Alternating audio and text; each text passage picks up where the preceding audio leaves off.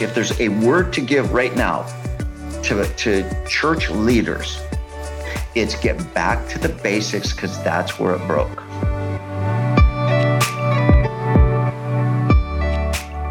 Well, welcome, friends. We hope you're having an amazing summer. You're finding lots of ways to relax, enjoy, and get out with friends and family. It's been a good one so far. How about your summer, Jason? You enjoying it?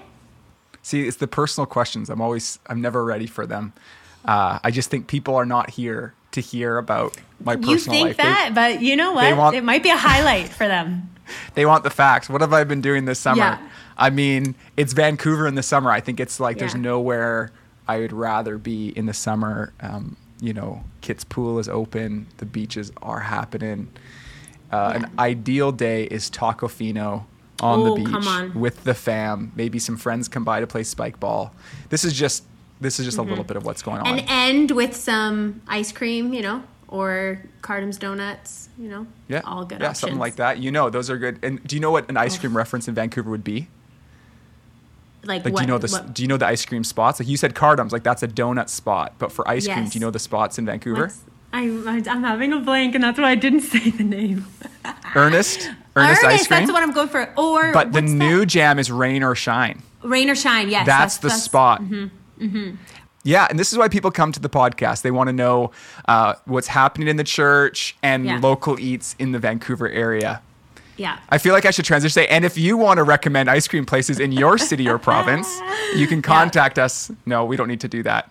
Well, before we share about today's conversation, we want to highlight our partners at International Justice Mission. The team at IJM and the work they are doing is so meaningful across our country, around the globe, to fight slavery, human trafficking, and they want to help you and your church join this important fight. Yeah, you've likely heard us share a bit about IJM before. Mm-hmm. And I'm really hoping that we can have some people from their team on to do a full interview, because the work they're doing, the vision is so meaningful, and I know it's so close to the heart of God.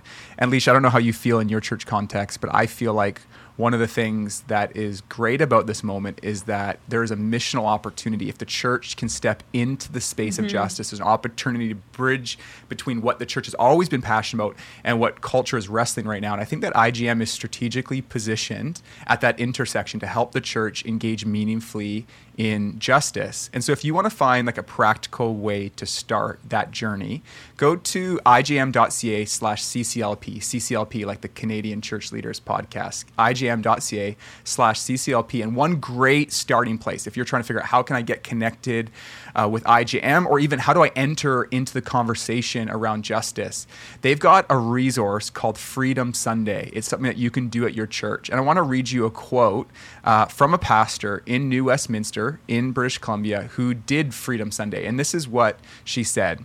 She said, "It was enlivening to join with others around the world to participate in the IJM Freedom Sunday.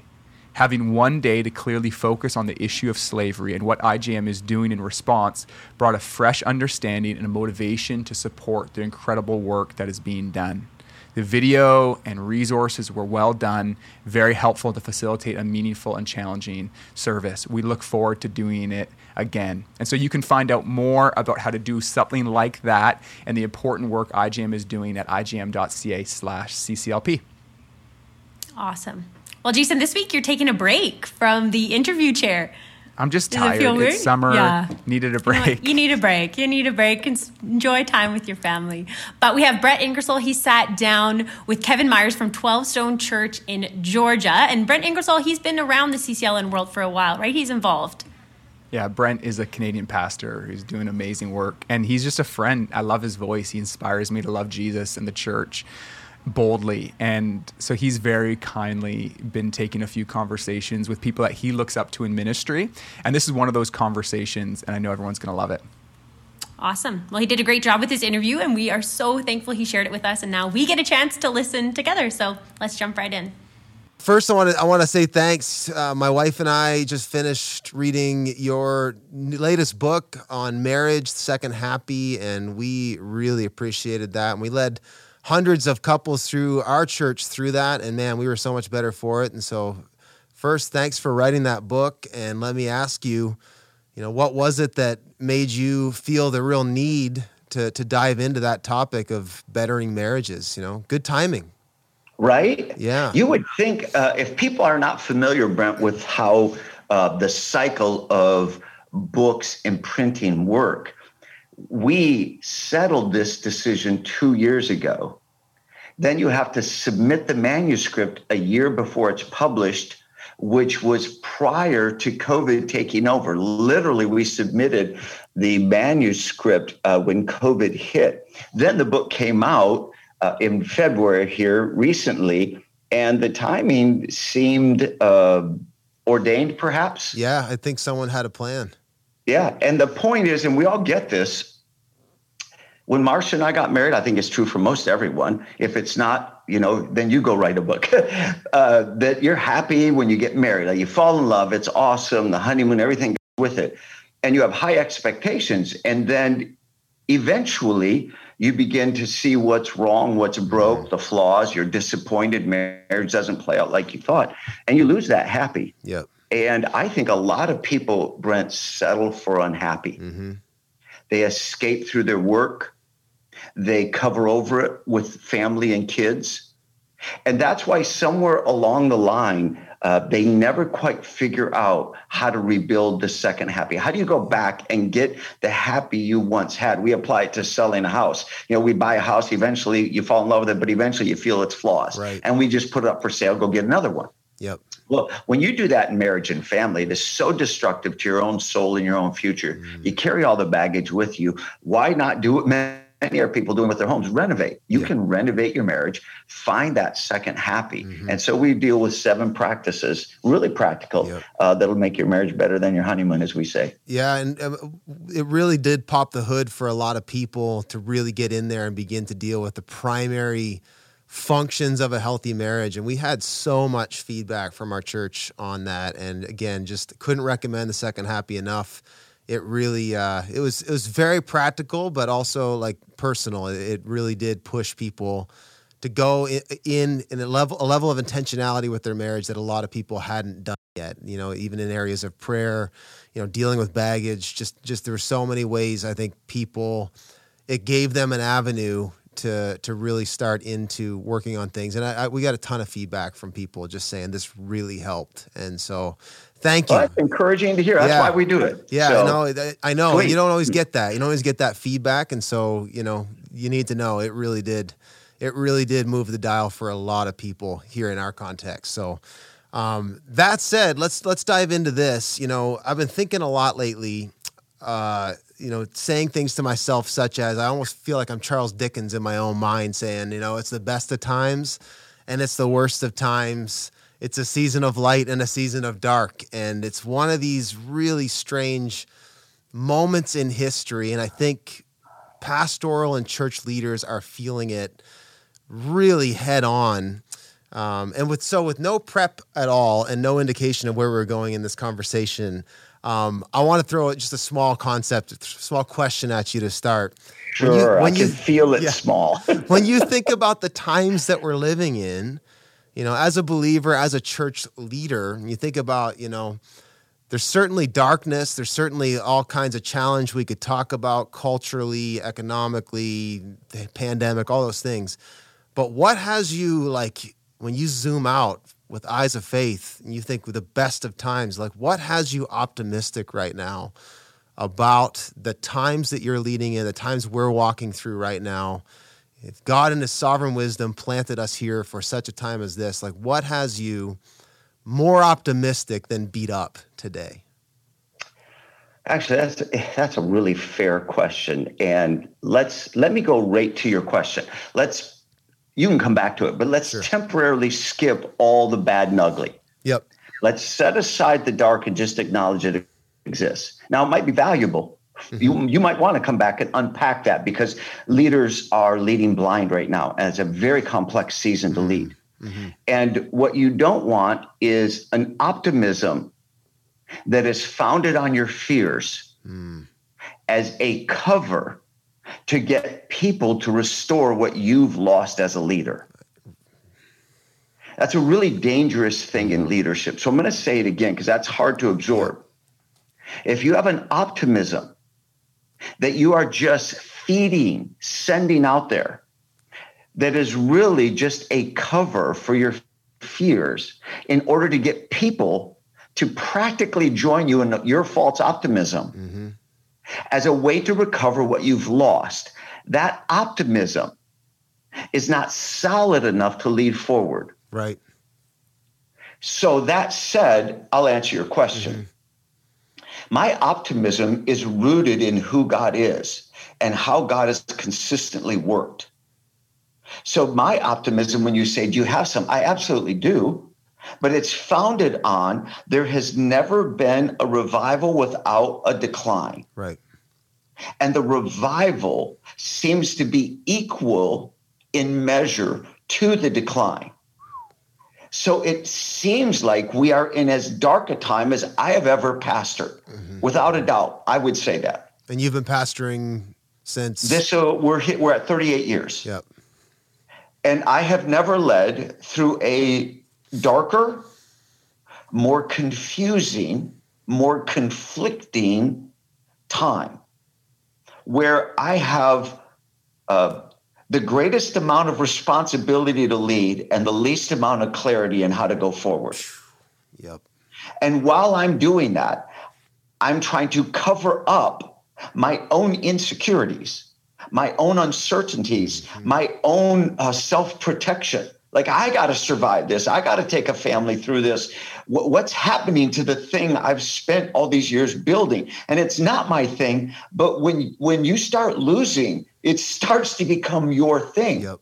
So optimistically speaking, I have read more biographies of men and women that God has used over time. I've been sitting in scripture, and it seems consistent, Brent, and it's obvious, and maybe the hearers are going to say, yeah, I know that. But maybe for a moment, the Holy Spirit would leverage this conversation. Yep.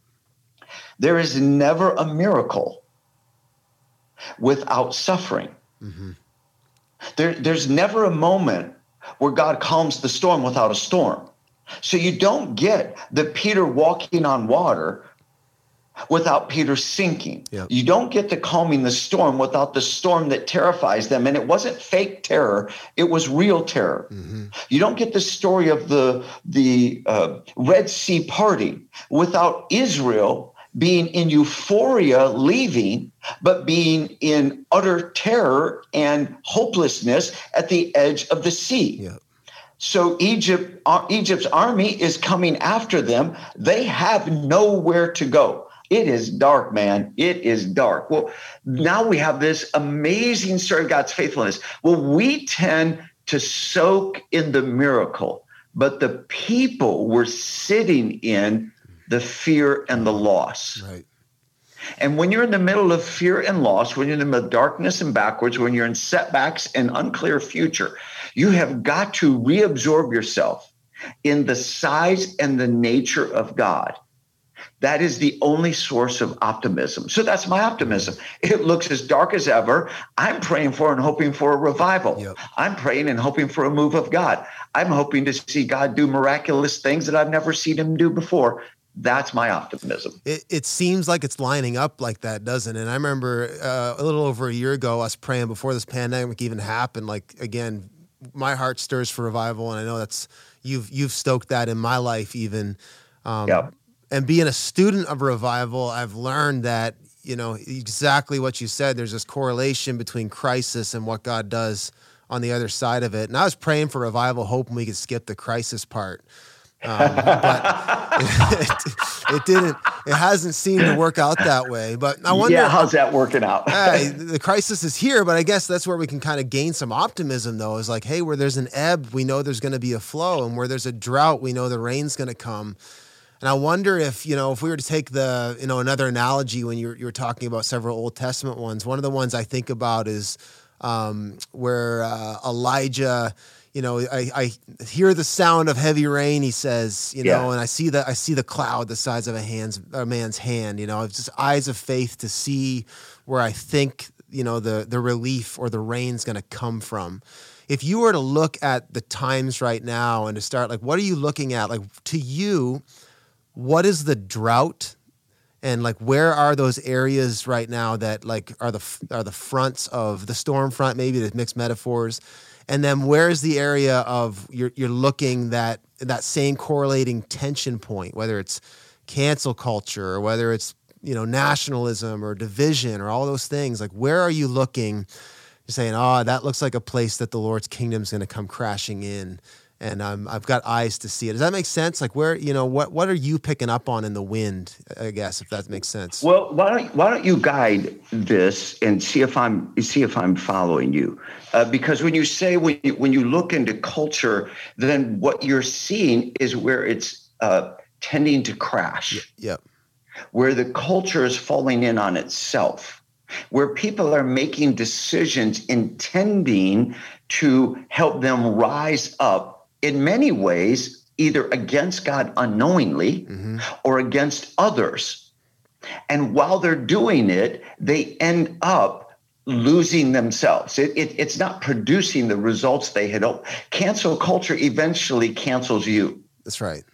That's the problem with cancel culture. So at first you're identifying with your peeps, the people who are in your little echo chamber, the people who see the world like you see the world. And together you decide we're going to cancel culture, the people who don't think like us. Eventually, the values that you put in play empower a whole world to cancel you. And you're like, no, I don't mean me. Yeah. Yeah. Well, Caitlyn Jenner's being canceled now.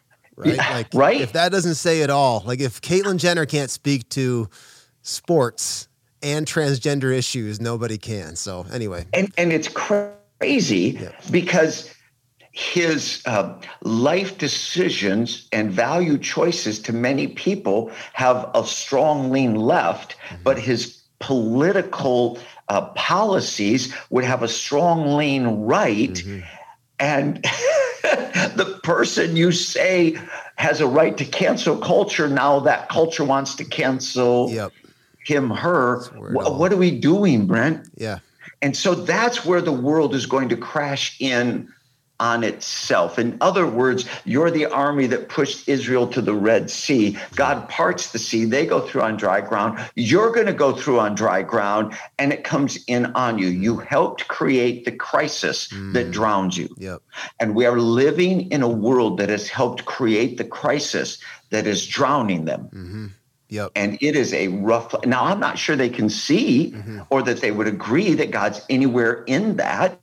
I agree that takes eyes of faith, but we're having this conversation of people of faith who believe everything starts with God. We have an involvement in it, and we can help crash things. Yeah. And that stuff is falling apart. Yeah, it is. I think it makes me really hopeful, though, when it comes down to it, like for people to see, what a time where truth is at a premium, like actual authoritative truth, spiritual authority. Like, people are looking for the kingdom without the king, and we need the kingdom to crash in, and it's I think it's happening. I really do.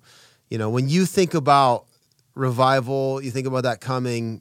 One of the things I think about is revival is something that happens to the church before it comes through the church, and it's something that God needs to do in the heart of His people. You mentioned even some of the things that have been lost. How do you think God is reshaping the church right now? This is a big question. What are some of the things, just objectively, even you're saying like that's something that, an old wineskin that God is removing, or that's some house cleaning that He's doing here? Where are you seeing the hand of the Lord shaping the church right now? Well, I think, Brent, and this will be a longer answer, so just feel free to interrupt, because this is a real conversation. I was in circles with pastors who are leading what might be considered some larger churches, and people of leadership influence in those circles. And there was a lot of optimism that as things began to shut down with the pandemic, that this was going to be the path when the church rose up and demonstrated that we know the King, we have the power of the living God in us, in a world where things are going to be compressed and things are going to be lost. like in the States unto 9/11 or moments like that, or war, when a nation goes to war with another nation, you have an enemy, and that creates a uniting and a knitting. And so there were several conversations I was in where we tended to believe among those circles that there was going to be a knitting, a pushing together, a uniting, and that was going to be momentous for the church, and the world would be listening more like they would in the States at 9/11 season. And it has done the opposite. Yep.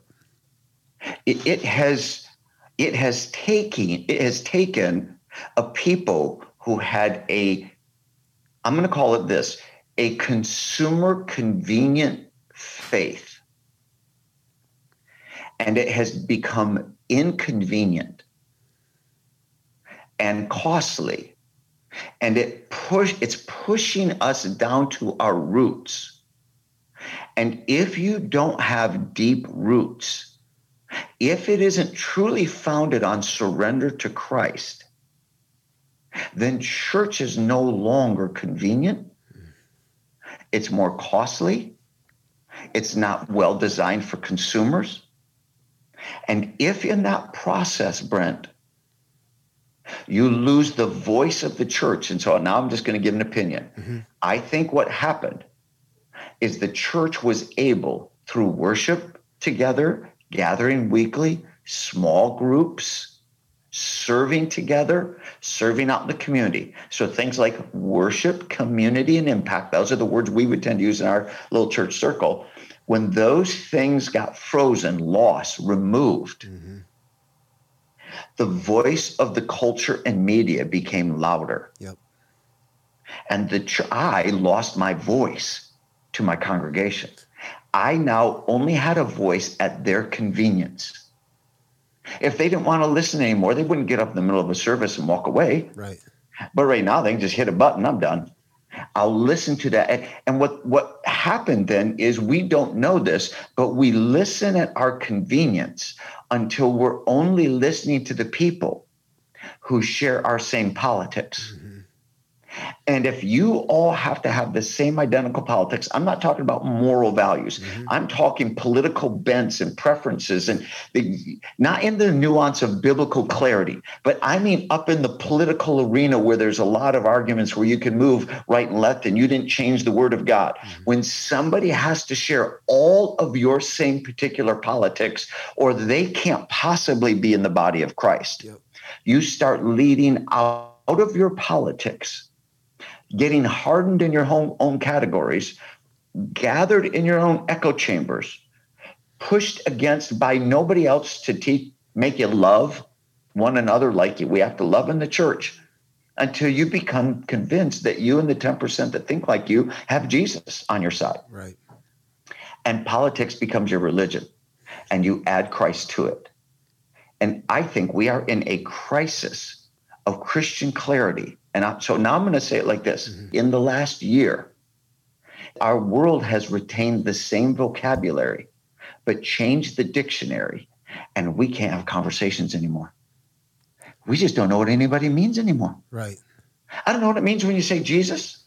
I don't know what it means when you say you're a follower of Christ. I don't know what it means when you say church. Frankly, I don't know what you mean when you say marriage. I don't know what you mean when you say gender. I don't know what you mean when you say equality or equity. I don't know what you mean when you say words that used to have the same dictionary meaning, so we could at least use the same vocabulary. The dictionary has changed in COVID, and everybody keeps using the same vocabulary. We're talking over each other, around each other, at each other, but not with each other. Yeah.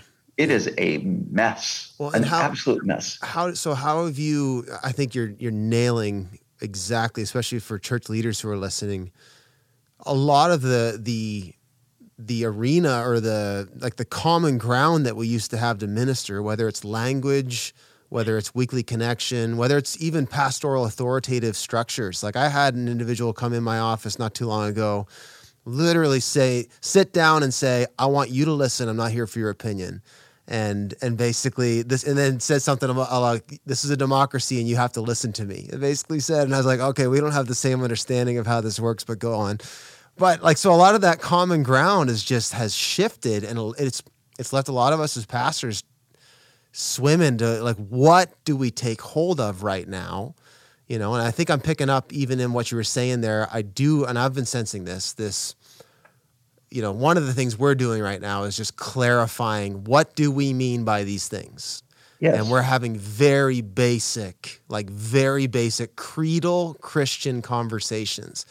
But like, how have you, you're not immune to this. You're in this arena too, and you've got 4 decades now of experience that isn't super helpful at some level. And you're like trying to figure out this new arena to navigate. Where are you getting traction? Help us. I'm not sure if I should attempt to be in the dialogue or if I should just join in the commiseration. Both. We could spend the whole time and commiserate, and I'm not sure it's helpful, but I'm not sure it doesn't help just a little bit, because empathy goes a long way. Mm-hmm. And I think a lot of leaders wonder if somebody else has a silver bullet to solve this, and they just don't. Mm-hmm. They're left blind. And so let me be really candid off the top. This is going to, I don't know that I want to say this. This is going to be in Canada anyway, so don't worry about it. This is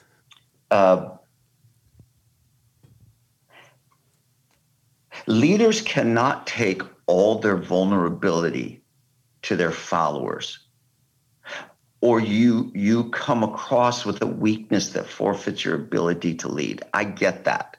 Mm-hmm. But if we don't have a humility and a certain vulnerability in our authenticity, I don't think we're going to be able to lead there as well. Yeah. So in truth, this has been the most hostile season of pastoral leadership I have ever experienced, bar none. There is no second. Mm-hmm. I don't have what's a close second. It is unbelievably beyond my imagination. And this includes people we have led to Christ and discipled for years. Mm-hmm. And the hostilities in our nation, driven through political values, interpreted as the biblical meaning, right, without actually starting with the Bible, has left me in a position where I can hardly speak on anything with clarity, meaning this: it takes 3 times longer to say something. Mm-hmm. And everybody feels equal to me in the conversation or greater, because we've spent a generation in social media where every voice is equal and everybody should have an opinion. And that has now moved to Christian biblical church authority. Yep. Well, when you remove all that, it's kind of like saying there are no parents in the world. Mm-hmm. We are all parents, or we're all children, but we're all equal. That's what equal means. Yep. Now, what's interesting to me is that is not true for people when it comes to the doctor. Yeah. Because I've asked people, are all voices equal? Yes. Is that true for picking a restaurant? Yes. Is that true for going to the doctor? Oh, no. See, they won't go to the neighbor next, because it's cheaper.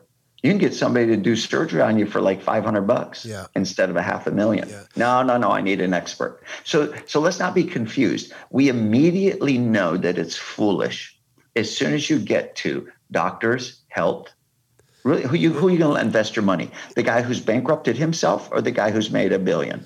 Yeah, right? Yeah, it's creeping in there though too. I think, like, if you talk to some doctors, like I have a surgeon friend. It's like, the WebMD, like age that we live in.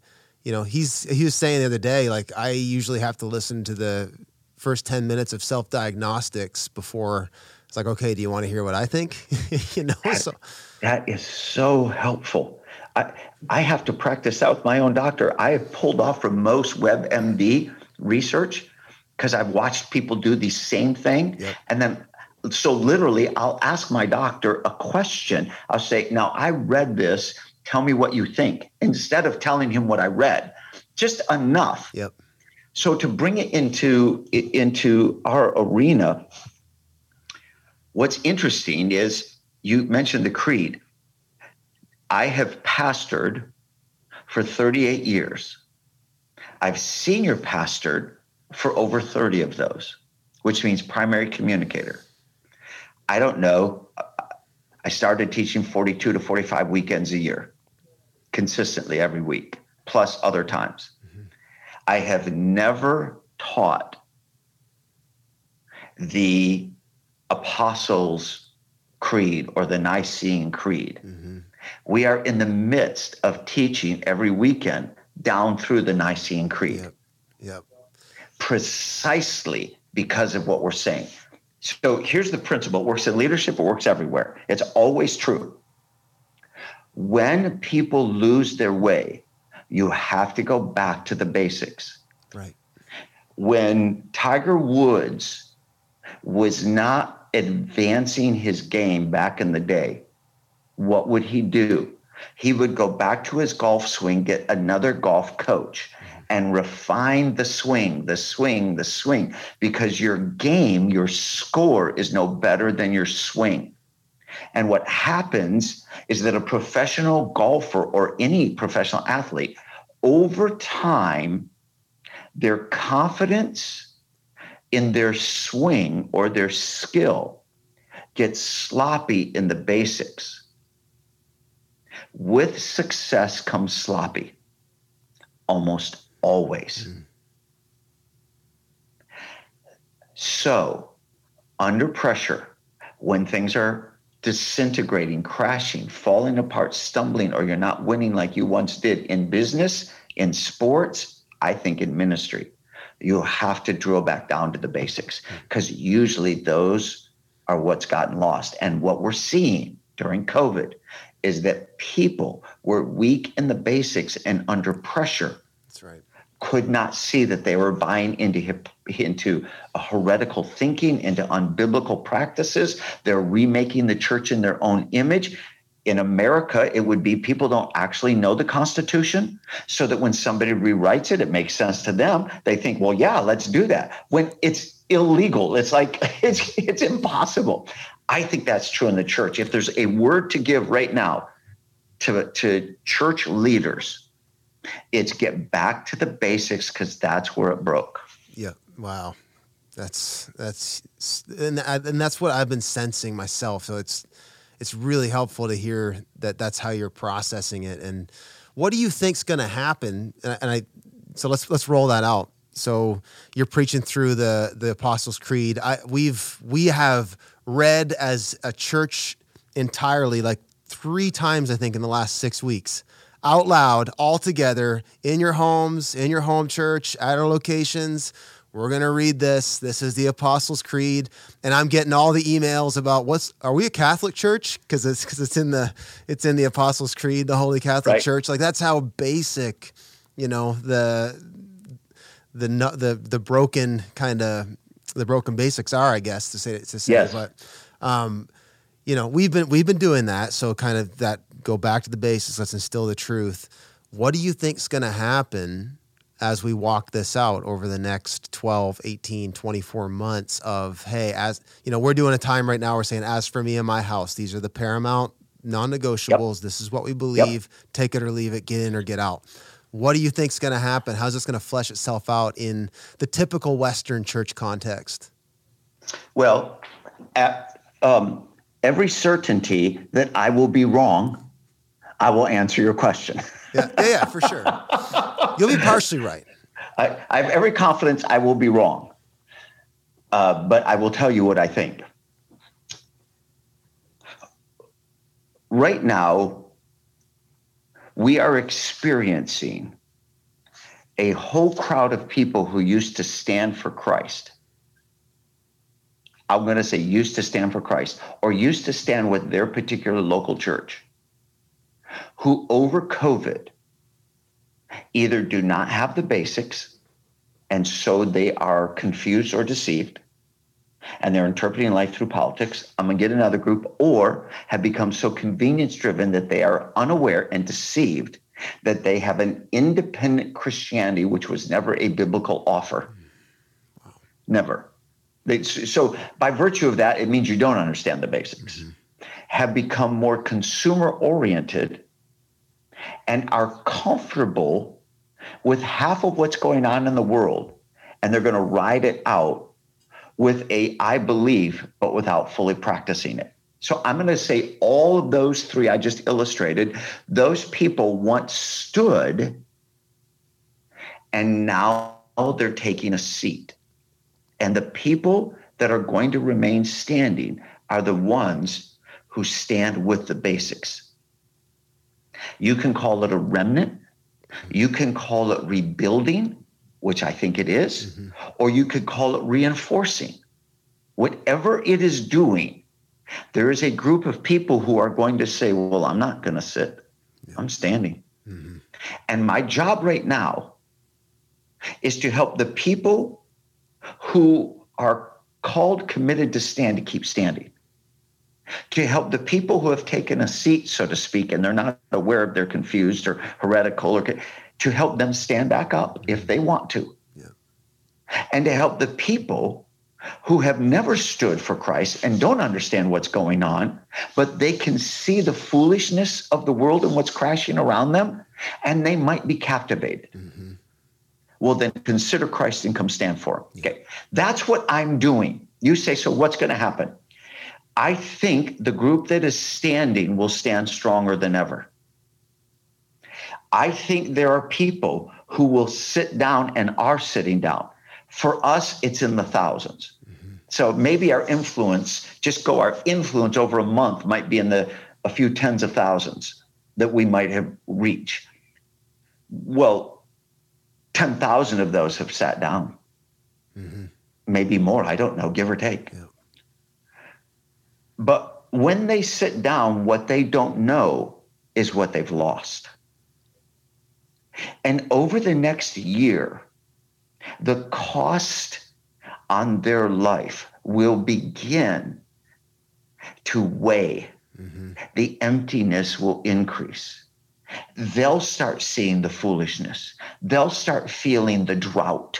They'll start feeling the absence of the power and the presence of God and its loss prevailing in their marriage or their kids or their job.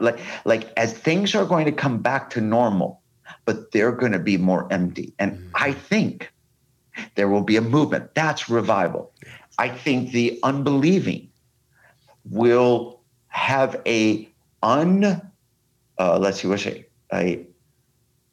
quiet ear toward the church and Christ to find out, is that more an answer than I know? Because what's going to come in the wake of the decisions being made will be more and more loss. Good decisions, moral, founded, high value decisions are not being made right now. Yep. Across the whole Northern American territory, and you're up in that North America. You can't help but lose.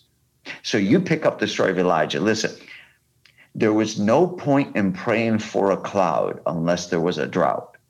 And the drought went long enough until everybody felt it. Right. That's a good word. Some of us feel it faster than others because we can see. Mm-hmm. We can see where it's going. But it takes time until everybody feels it. And everybody can't see it. And everybody doesn't feel it. We're printing money and handing it out. We're putting Band-Aids on serious wounds. Mm-hmm. We're hoping to cover over foolish decisions as a nation, in my opinion. Yeah. And the church, to be honest, it's not like the whole church, everybody who calls himself church, is making great value decisions. There is heretical, biblically conflicting views being called Christian in our nation at a level unprecedented. So the church is going to end up having to battle itself. Yeah.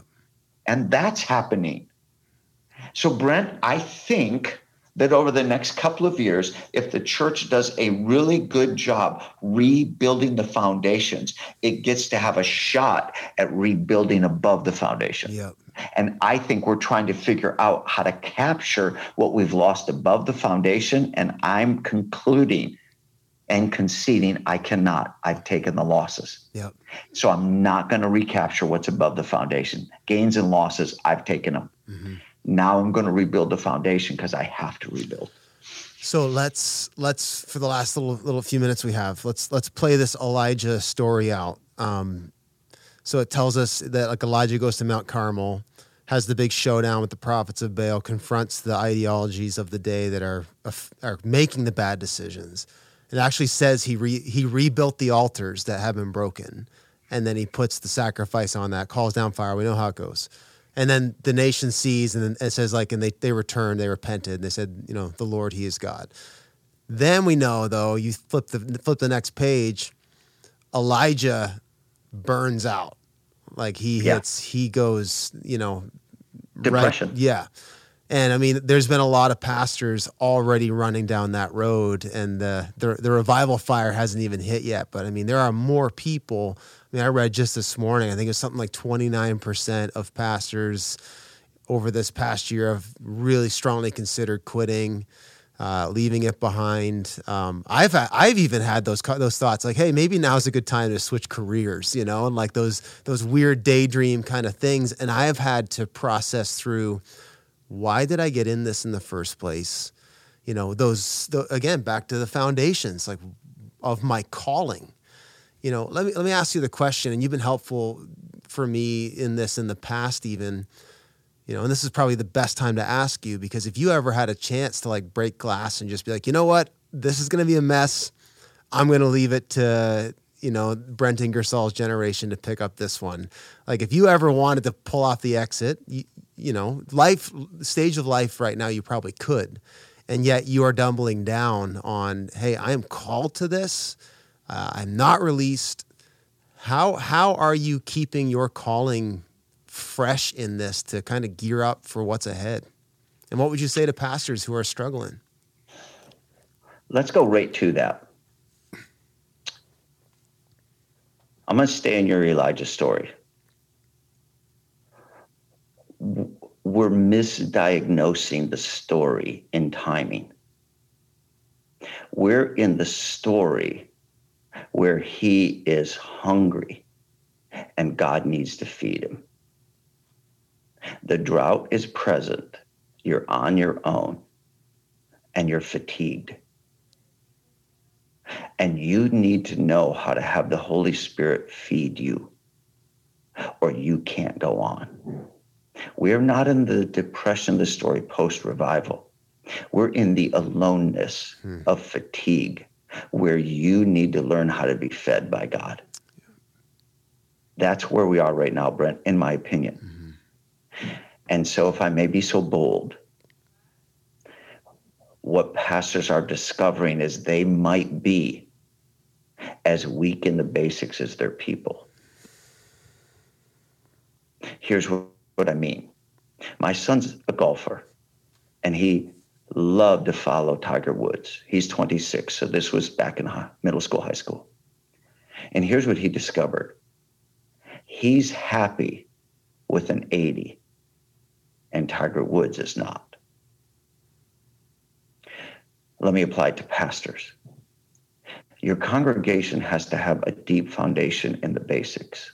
But if you're going to pastor, you better have a deeper well than your people. You better be drawing from deep places. You better know how to wait before the Lord and be fed, so that when you walk out of your prayer closet, you have the power of God and your soul centered. And the soul of a pastor is being unsettled as much as it is for the people. Not because we have the same score, but because we have to have a better score. We have to be deeper. We have to be more intimate. You need to spend more time in your soul so that you are centered, so that what's happening in the world does not undo you. Then you'll have the power of God on you to get to the place where you can walk up to Mount Carmel and you can experience the power of God. You can speak to a cancel culture. You can speak to a culture who's gone away from God, and you can have the authority of God upon you. Then we'll deal with the depression that comes from revival, and it comes to everyone after revival. But I don't think we've seen revival. Right. No. I think pastors are figuring out that they don't know how to be fed by the Spirit of God. Yeah. I think you're And totally I think right. it's demanding we go deeper. That's an incredible way of saying, like, I felt coming into this year, the Lord kind of really drew back the curtain on my own life and how much of my intimacy with him was really run on adrenaline and being in front of people and making big decisions and just the momentum of being in spiritual atmospheres. And once that went away, like the last year was like, I am not as deep with him as I thought. And having to, to walk that out and to deal with the reality that's in there. But the beautiful thing that happened, early, I'd say January, was just like this resurrendering of God. There's not as much of me as I thought there was, but what there is, you can have. And that kind of re-upping. And I think that's the groundwork that needs to happen again in so many people. What advice would you give, I guess, to the person who's right now, in the throes of this, maybe coming to that realization? What is that dialogue with God? How do you point them in that direction? Like, what's God wanting to do in them or get from them, I guess, for lack of a better word? God formed a phrase in me, Brent, that redefined me, and this was 20 years ago. Lead like a man, pray like a boy. Now, you can apply that as a female leader and put it in your own context. But what it really means is this: don't come to God as a person who has it all together. Bring all your fears, all your uncertainty. I don't want anybody to know how many times I quit pastoring in the last 12 to 14 months. It would be embarrassing, but it was several. I wouldn't want anybody to know how many times I've reconstructed life in case God doesn't rebuild. What if I'm stuck? Yeah. I have surrendered to him multiple times and then taken it back because this has gone on too long. I'm as disappointed at some places, as disappointed in myself as I am anybody else. Yep. Our congregation on the whole, all the way around, we have some wonderful people. Still do, of course. But I could say I'm disappointed in people, and I am. But I'm equally disappointed in myself. Yep. And I am surprised after all these years, Brent, that you can't live off from last month's move of God.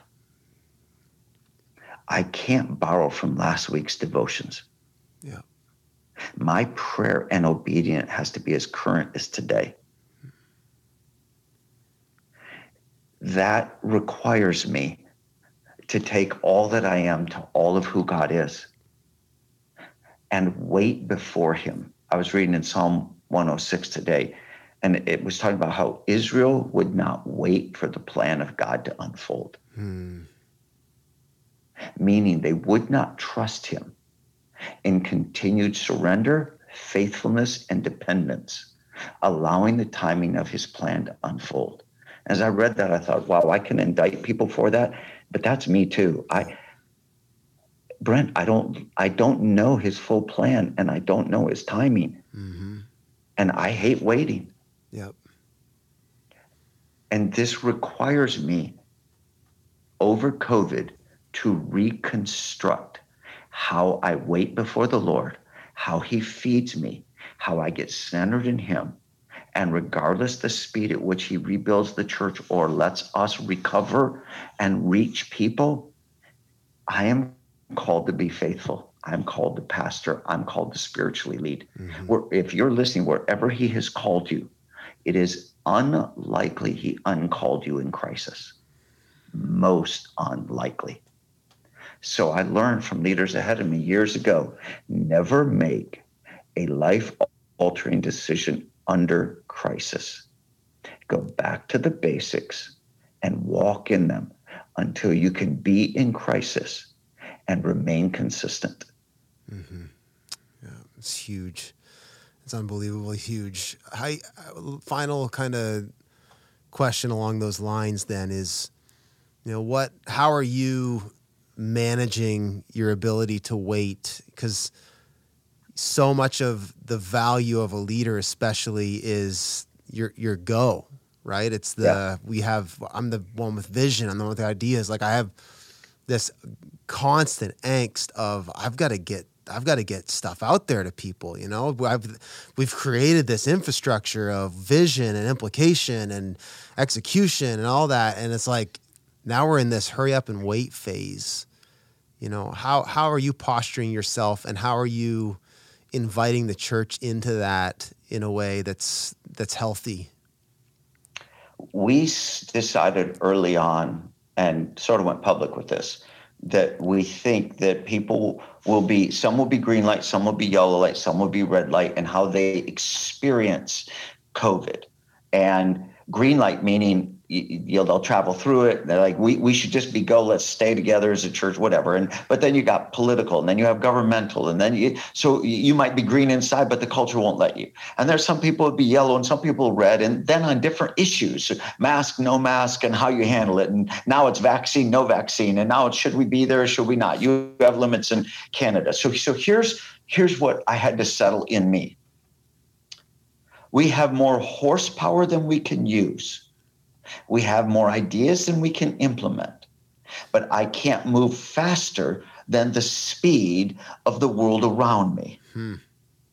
So therefore, I better make sure that I am not just red or green. Here's what I mean. There are several areas where you are shut off, it's red, and you can do nothing. Do not embrace that as everything and do nothing. Figure out where can I push? Where can I advance? What can I do? In other words, it's so simple. Focus on what you can do, not what you can't do. Mm-hmm. If you get in too many conversations of what you can't do, Brent, you will get stuck in your own stuckness. So while it's all true, we shifted our conversations a few months ago and said, what can we do? Who can we reach? How can we reach them? What can we do? What could be the new innovation? Will probably be wrong in a year, but we could do it right now. Mm-hmm. Where is the kingdom innovation right now that doesn't present itself, but it took this problem to come up with it? Mm-hmm. What would God leverage right now?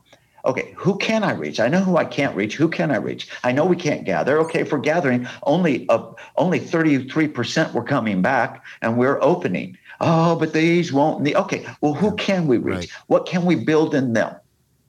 What can you do, not what can't you do? It is on the shoulders of leaders to spend the majority of their time and energy on what can you do, not what you can't. Mm-hmm. It's huge.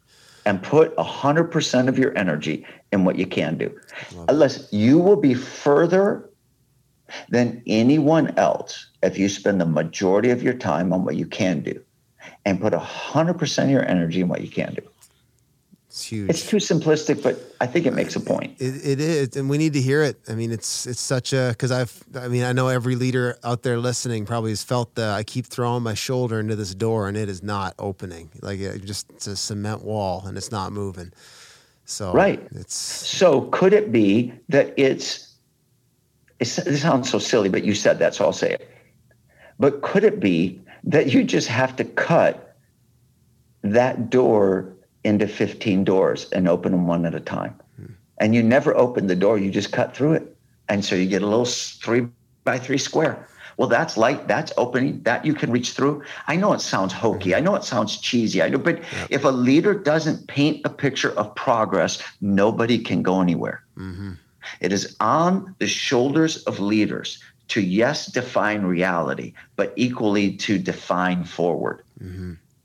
Huge. And if forward is only one step, that's one step further than where you were. I don't care if it's 3 steps forward, 2 back. It's still one step further. And I feel like that's what I'm leading. I'm leading blind. It's unclear. And I sort of don't know what I'm doing. Mm-hmm. But I am trying to get one more step forward. Huge. Let's close with this, PK. We know from being students of the Word and from students of church history, like the Lord doesn't just prune for the sake of drawing back. He does it to bring more fruitfulness, and we're working on the foundations in this season, and it's tedious and painful and heavy lifting, but there will come a time where a new structure gets birthed and built up, and God is going to do a new thing. Preach like if you're thinking about, what's the dream here in another few years, 5 years, 10 years, and revival hits, like what are you dreaming about that's keeping you motivated that we can, share in some of that hope today? Sure. Brent, all of you listening, if I get this moment, then let me say something. Never assume you dream bigger than God. One of the most dangerous things we do, Brent, is when we can't see, when we can't plan, when we can't strategize, and when it's not clear, when it's cloudy, we go create our own sun. When God already created it and it's on the other side of the clouds. When God moves the clouds, you'll see the sun. Everything will warm up. Always does. Let's not start acting like we have to out-envision God. You cannot out-envision, out-think, out-compassion, out-love God. God already sent his son. You don't love lost people more than he does. Spiritually unresolved people matter more to God than they do you. Jesus is the head of the church. You don't love the church more than he does. If he's pruning, it's to make it better. Yeah. It's to forcefully advance the kingdom. Yeah. He came in the fullness of time. He ministered for 33 years. He voluntarily died on the cross. He rose on the day he intended to rise. Let's quit pretending he has to rise on the second day. He can rise on the third day. So the vision is stay really close to the king of vision, to the God who builds suns that sit on the other side of clouds. Yes. And know this, if it's cloudy where you are, it's still sunshine above it. Yeah. So you are not going to get a vision of the next 5 years or 10 years bigger. You can't. It'll always be under the clouds, smaller than God's vision. So stay so close to him that when the clouds break, you can see the sun. You can join a bigger vision. I'm not going to solve all this. I have no vision bigger than his. And the church is enormous. And if this all falls apart, I go to heaven. Love it. I'm closer to heaven than you. Yeah. Mathematically speaking, you could go ahead of me. Are you kidding me? Nobody is out envisioning, out loving, or out maneuvering God. That's why we have peace the rest of the world does not. Yeah. Amen. Amen. Could I get you to breathe a prayer let's pray for the church in the West, specifically Canada. Could you breathe a prayer over us today? Love to. So Heavenly Father, to be your sons and daughters is our only peace.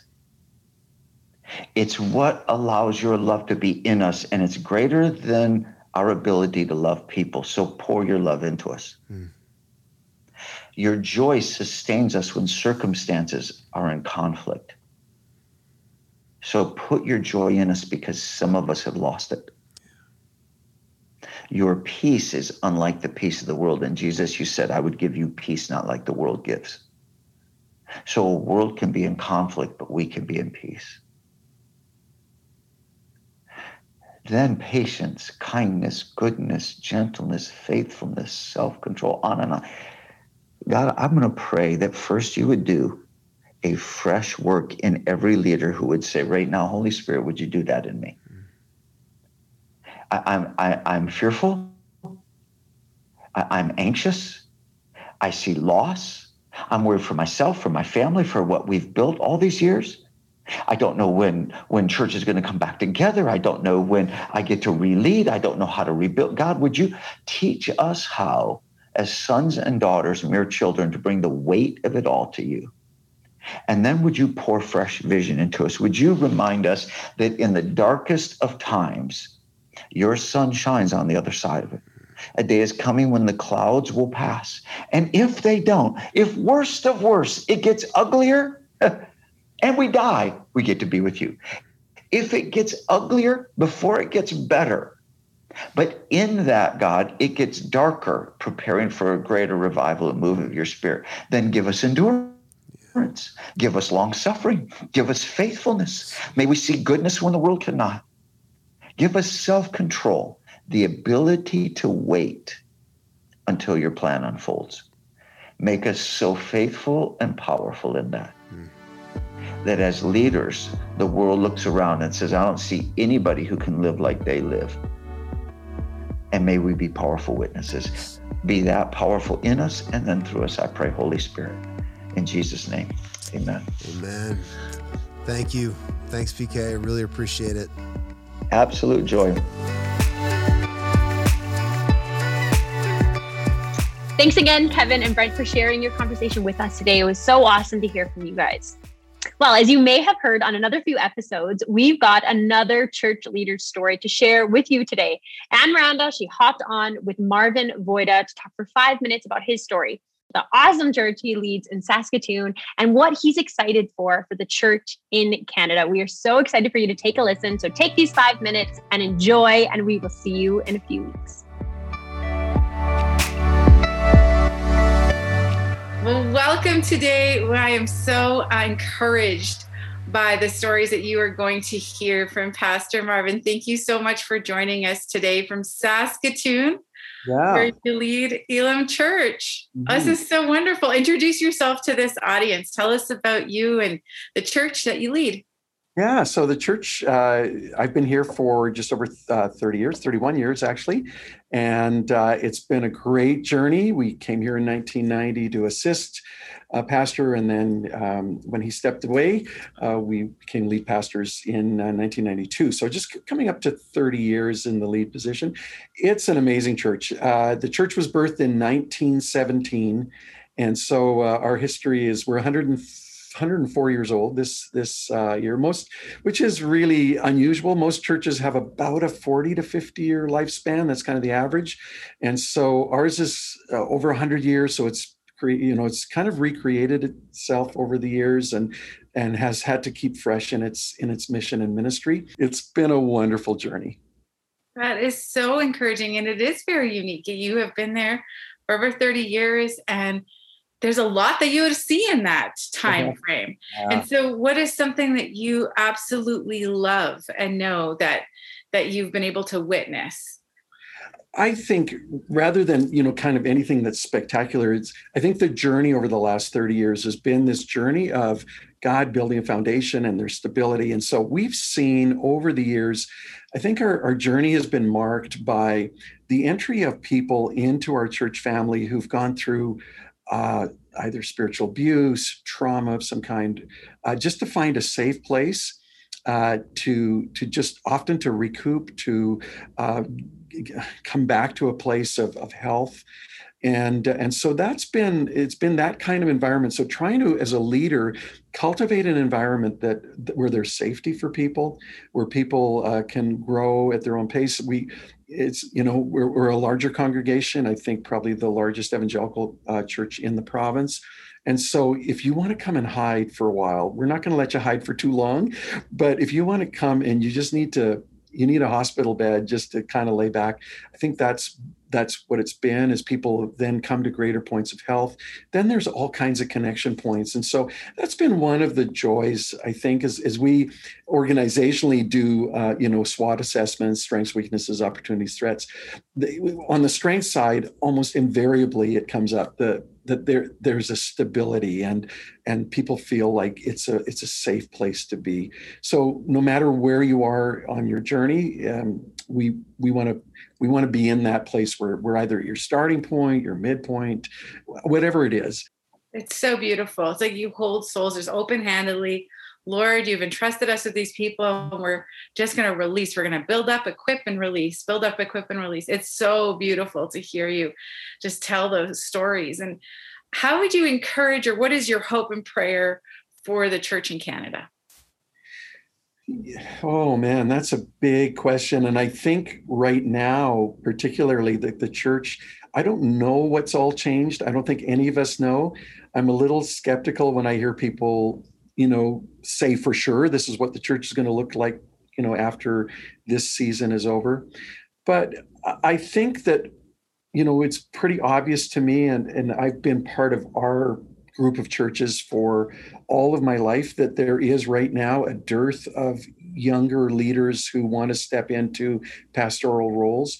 So I think my dream would be to see younger leaders who catch the same vision that I had when I was in my late teens, to serve and just to put your roots down and just go for it for the next 40 years, and 30 of those in the same place if you can, if you're fortunate enough to do that. But I know that it's a challenging time, but I that would be my dream, is just not to see more of the same, not to see, somebody replicate the last 30 or 40 years of what I've done, but really to move on with greater strength and be able to relate to a whole new generation in a way that that makes sense, that and to see them supported and all of that. We're, you and I talked a little bit about this crisis of leadership. We see that in our group of churches.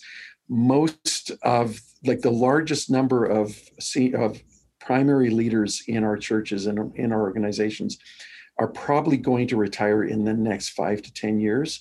And we're the pig and the python, and it's pretty skinny after us. And so to see that, so I'm not sure how that all works, but I that's my hope and prayer, is that there be that development of people who see the church as highly valuable. I think there's been this move, it's almost been in vogue, to diss the church. And I actually don't think that's a healthy position. I think church is going to look different after all of this. And we're very aware of the fact that for some of the folks who've been part of our church and, attended in person, we may not actually see them again, but they're still part of our church because they engage in different ways. So to find those ways, to champion those ways, and not be tied down and tied into a particular model, I think that's real important these days. Wonderful. Oh my goodness. Thank you so much for inspiring us in this little short snippet, but we just are so grateful. I am grateful for your wisdom and your experience. And I'm just thankful for the ministry that you have there in Saskatoon. Maybe I'll visit in the summer so I won't freeze my teeth next time. It's going to be hot later on this week. So if you come on Thursday, it's supposed to be in the high 30s. Oh, wow. Okay.